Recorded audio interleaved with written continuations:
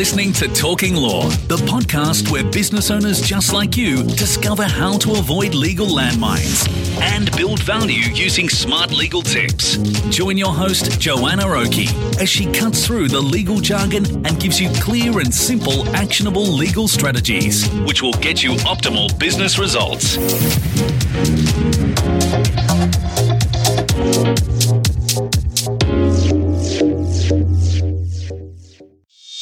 Hi, it's Joanna Oakey here and welcome back to Talking Law, a podcast proudly brought to you by our commercial legal practice, Aspect Legal. Now, today we are at part 2 in our 2-part series, all about the top tips in business structuring for dentists and medical professionals. And of course, we have on board to talk us through this area, Stephen Guthrie from Prosperity Advisors. Now, Stephen has more than 20 years experience providing strategic business advice and taxation services to his clients. He is a director in the Business Services and Taxation Division in Prosperity's Sydney office, and he also leads Prosperity's health advisory practice and specialises in providing advice to medical and allied health professionals and their practices.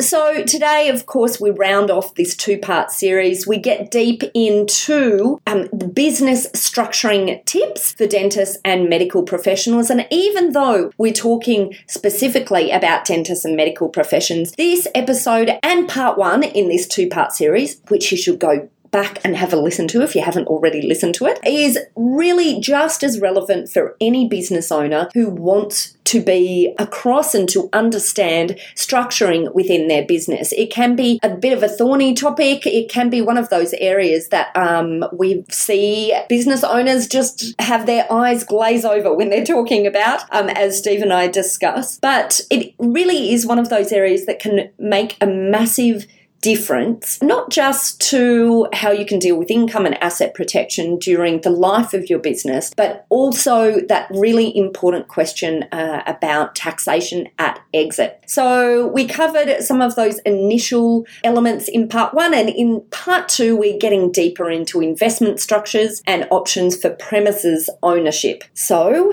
here we go. All right, so let's talk about some common practice structures and which might be appropriate for each different type of business or practice. All right, so let's start with companies, perhaps. Why are companies attractive? When are they best used?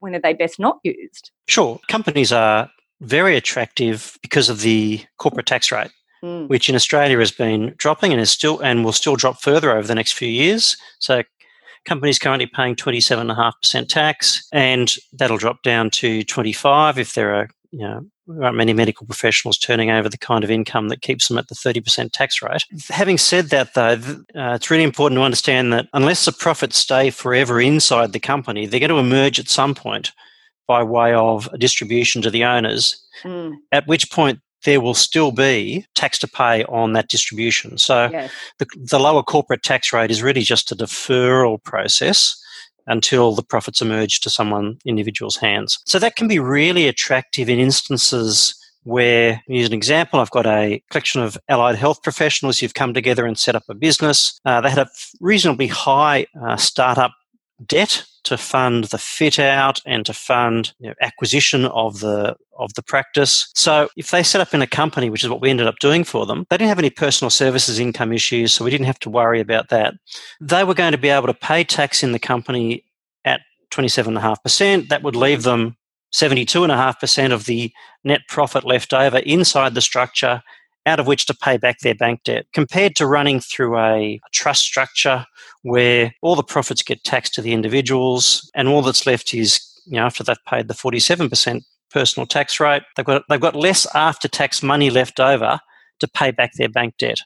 So companies can be quite useful as a mechanism to fast track your debt repayments. Obviously, at some point, that doesn't. You've reached the point where you've paid off your debt. At which point, you're probably looking to extract some of that money. It will come out as a dividend, and there'll be top-up tax to pay potentially. So, I guess that's why companies tend to be attractive. They pay tax in their own right. You don't pay tax on the profits at a shareholder level until the money comes out. The flip side, of course, is that companies are highly regulated. And if you've got an owner who thinks of the company money as their own money and they keep on dipping their hand into the company bank account and taking money out, then that's going to give rise to a loan account which may need to be managed. There's a provisions called Division 7A which deal with shareholder loans. Companies tend to be a bit more regulated and need to be well managed in order to actually get any of the benefit of the lower tax rate. So flip side to lower tax rate is perhaps higher regulation. And higher regulation and perhaps at points being used inappropriately, as you were talking about before. Yeah. If the income is all coming from one source or whatever. Sole traders, then what? It's interesting that there is still quite a few professionals using this approach, but maybe give us your ideas on it. So quite often at the start of their journey as a practitioner, whether it's a medical or a dental, an individual will start out as a sole trader. They move out of kind of a salaried role and might take up private practice rights, start doing some billing in private practice. Look, a sole trader kind of arrangement where they're just taxed in their own name is quite a legitimate first port of call for them. At the other end of the spectrum, a surgeon who's been in practice for 20 years may well also be a sole trader.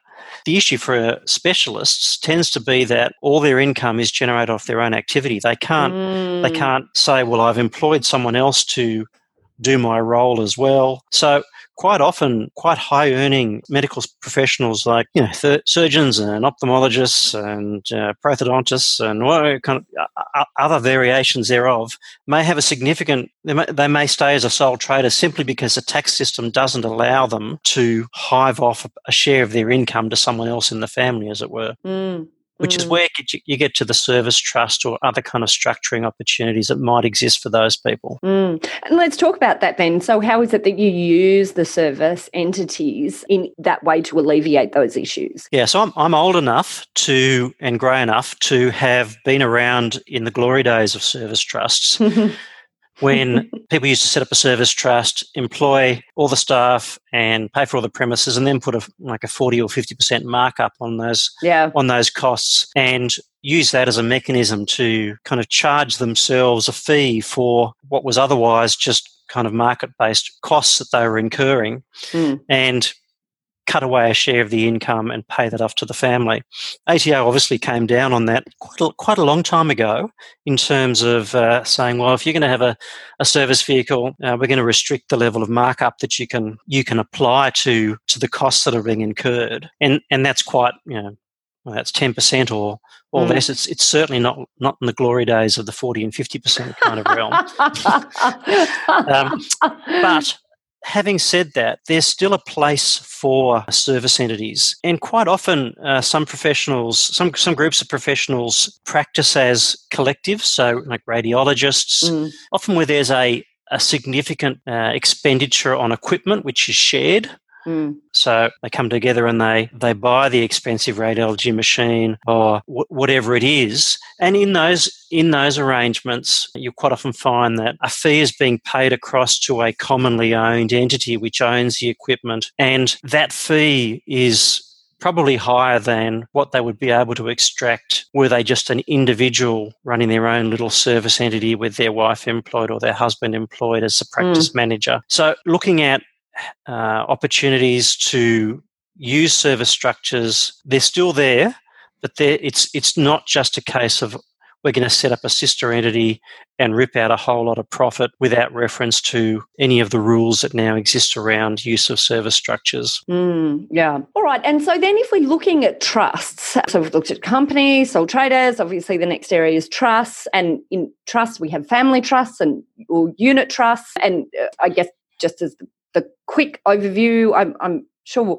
many, I don't know, trusts are often, I must say, this sort of structure that feels a little bit mystical sometimes when I'm talking to clients. They have not ever and, I must say actually to a lot of lawyers, they seem a little bit mystical as well. So an interesting, they can be interesting. So family trusts, I guess we're talking here about trusts that have a far more discretionary component, and unit trusts which is the type of trust that we would use where there's third-party relationships generally. Is that right? Is that the way you look at them and deal with them? Yeah, so family trusts, I always think of, try and explain trusts, they're a bit like a funnel. So the trust is an entity which a separate legal entity. It carries on, it can carry on business, own assets, do anything an individual can do or a company can do. It's just at the end of the day, end of each year, whatever income has been earned by the trust is almost invariably allocated by the trustees to this group of people called the beneficiaries. And they're the ones to whom the profit is allocated and who will pay the tax on that income. And so the trust is a family trust is a really good kind of vehicle within a single family group. That's the name family. It's a discretionary trust, a family trust, but they don't work tax effectively for unrelated parties. Yeah. Unit trusts are somewhere between the family trust and the company, kind of in the spectrum of structures. They have a lot of the flexibility of trusts, but they have equitable interests in them, so that they have units which can be held by either individuals or perhaps family trusts. And this is where, and then when we start talking about, trusts, holding trusts, of course, that's when clients just start to get a little bit confused. But that's why we have structure diagrams. That's right. That's where their eyes glaze over. That's right. Exactly. We can hear it happening right now. But I guess we've talked, in the beginning of this show, all about why family trusts can be problematic. So, and maybe if you can just give us a quick snapshot about some things to look out for, some things that could potentially be problematic in unit trust. Yeah, unit trust. So think of a client, a bunch of specialists who've come together and set up a day hospital. And caveat, we weren't involved in the establishment of the structure. So significant level of debt, significant level of expenditure within the unit trust to set up this day hospital, and all of that went well. So the unit trust was owned by one of these structures where the unit trusts are owned by the family trusts of each of the medical professionals. The problem has been that because of the nature of being a startup activity, the unit trust is both incurring significant interest cost as a result of its debt to set up the day hospital, but it also has significant depreciation deductions on the expenditure. And at the moment, in its startup phase, it's not making a profit. In fact, it's making significant losses.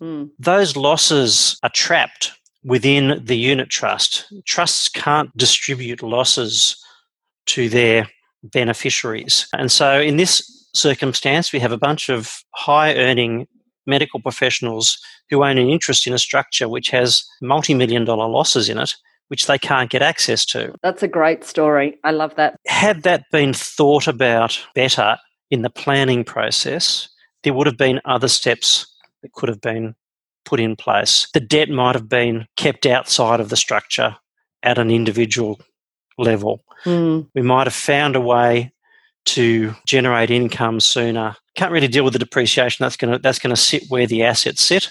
But thinking ahead would have helped solve that problem or alleviate it to a large degree. All right. So then moving on to investment structures. So what structures should we be thinking about when we're looking at investment structures?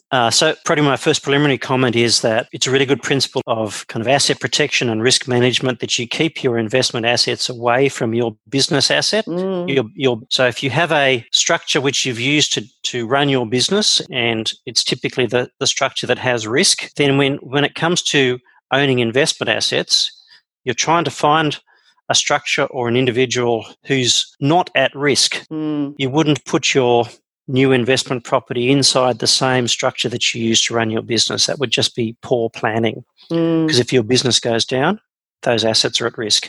So what are the big options? Self-managed super, assets in your own name or in the name of a spouse or a family member who's in a less risky position than you. Alternatively, an investment structure like a trust, whether it's a unit trust or a discretionary trust, or even a corporate might be appropriate in some circumstances to act as your investment company. And one of the things I think I should make sure I throw in here, because it can be confusing for people sometimes. If we're talking about say, for example, you have a family trust that is holding shares within for a company that runs a business or a practice or holds a practice, we're not talking here about there being an issue with that family trust that is simply holding the pure asset of the shares, then also being used to hold other assets, right? What we're particularly concerned about is not mixing the entities that have liability together with our pure asset holding entities. I guess that's that's sort of the distinction. Yeah, the risk exists within the structure that is carrying on the business, not at the level of the passive owner of that business.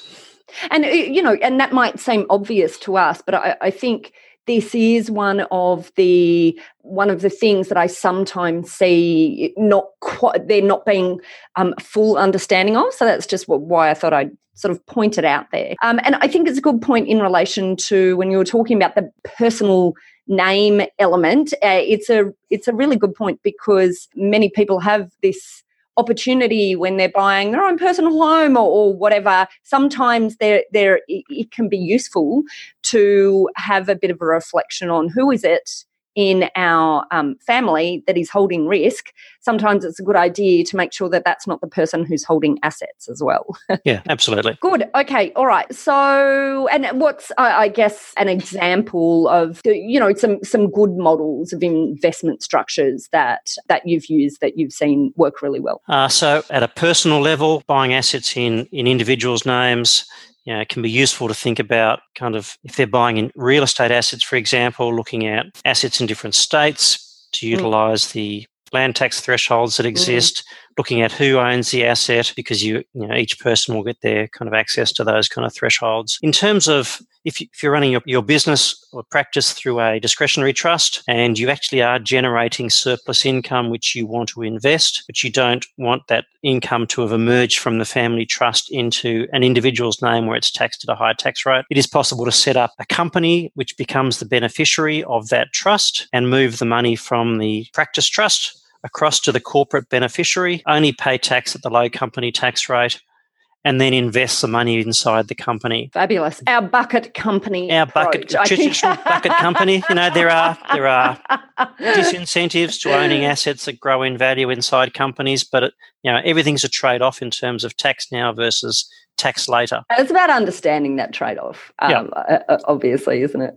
And taking the right advice.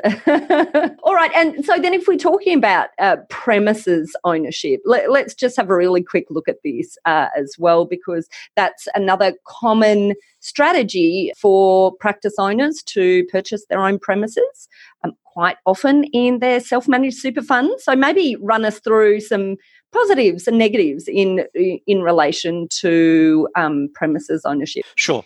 So again, there's a wide variety of options. Let's just talk about so they could be owned in individual names. You could own your practice premises inside a separate family trust, kept away from your practice. Or probably the one that gets most people interested is the self-managed super fund option. Yeah. Practice ownership inside a self-managed fund can have some real benefits. Obviously, the rental income will be taxed at the tax rate that the super fund's paying, 15%. The future capital gain on that premises will be a maximum of 10%, possibly zero, depending on the level of assets and where the person sits in terms of their pension position. There are some constraints. If there's going to be borrowing involved, then obviously you need to be working your way through the limited recourse borrowing arrangements that exist within super funds and the capacity of the fund to borrow itself. Rental needs to be at a market rate. One of the interesting things we see with multiple owners, so if I've got a group of dentists who are building a new premises and their ideal is to own that premises inside their super fund, but they don't have enough money inside their super fund to fund the whole development. So there's going to be some debt involved. It's not going to work if they each borrow within their super fund to buy their 1/4 share of the practice premises and do the build. It's just not the way the rules work. So a really good structure in that case is to set up a unit trust, which is the the structure that goes out and borrows money and builds the new premises, and the units in that unit trust are owned by their super funds. So their super fund only puts in a small proportion of the money. The rest of it's funded by debt. But ultimately what will happen is that the debt will be repaid over time, and the super fund will end up with quite a valuable interest in a unit trust which owns the premises. That's a really short explanation of what is a complex structure and needs to be understood. But there are ways around the fact that your super fund may not have enough assets in it at the moment to fund your premises. So it shouldn't just be ruled out because I haven't quite got to that point yet.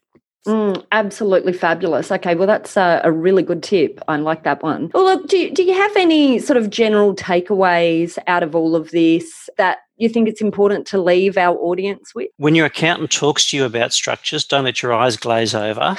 It is important. What's important is to understand what the future holds for you and whether your both business and investment structures are kind of future-proof, whether they're flexible enough to cover what are the most likely options that you're going to see in the near kind of medium to long-term horizon. And do that regularly. Do it regularly, plan in advance. Absolutely. I think really, really salient points there, Stephen. So, Stephen, if any of our listeners have a burning desire now to go and do that review of their structure, how can they find you? Prosperity Advisors website or Prosperity Health will find my picture and a link to me and an email address. More than happy to have an initial discussion. Quite often what we do is we will do an initial review and see if we can add some value and point out some problems and work out some solutions. Absolutely fabulous. And have no fear if you are driving along on your way to or from your practice, or indeed if you're lucky enough to be running along on the beach while you're listening to this, don't worry. We've got Stephen's details in our show notes and on our website. Well, Stephen, I just want to say a very big thank you for coming on to Talking Law today. It's been great. I hope our audience's eyes haven't glazed over. I think we've kept it interesting. It's hard. Structuring isn't necessarily the most interesting topic, and yet it's so, so important. Thank you very much for having me. Well, that's it for our two-part series all about the top tips in business structuring for dentists and medical professionals with Stephen Guthrie from Prosperity Advisors. I hope you really enjoyed this two-part series. Maybe enjoy is too strong a word for when we're talking about structures, but I hope at least that you found it illuminating. If you'd like more information about this topic, then head over to our show notes where we link straight through to Stephen Guthrie at Prosperity Advisors, or head over to our website at talkinglaw.com.au, and through that website you'll be able to download a transcript of this podcast episode if you would just love to read it in more detail. And of course, on our website, you'll also find details of how to contact our legal eagles at Aspect Legal if you or any of your clients would like help with any of the items that we covered today. Or indeed, if you have a business or a practice that is looking at exit at some point in the future, or indeed looking at acquisition for growth, and we can help guide you through these processes in the right way. Now, finally, if you enjoyed what you heard, I'd be ever so grateful if you could hit the subscribe button, and why don't you consider perhaps leaving us a review on your favourite podcast player. Well, that's it. Thanks again for listening in. You've been listening to Joanna Oakey and Talking Law, a podcast proudly brought to you by our commercial legal practice, Aspect Legal. See you next time.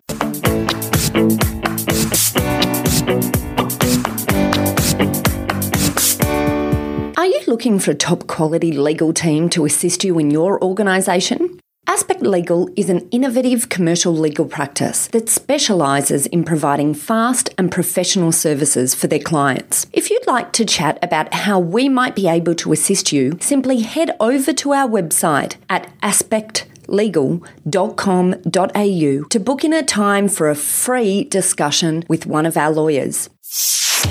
Thanks for listening to Talking Law. Tune in next time for more smart legal tips and tricks to keep you clear of those legal landmines. If you want to get a download of today's show notes, head over to talkinklaw.com.au. Information in this podcast is general in nature, not legal advice. If you want advice for your business, visit talkinklaw.com.au.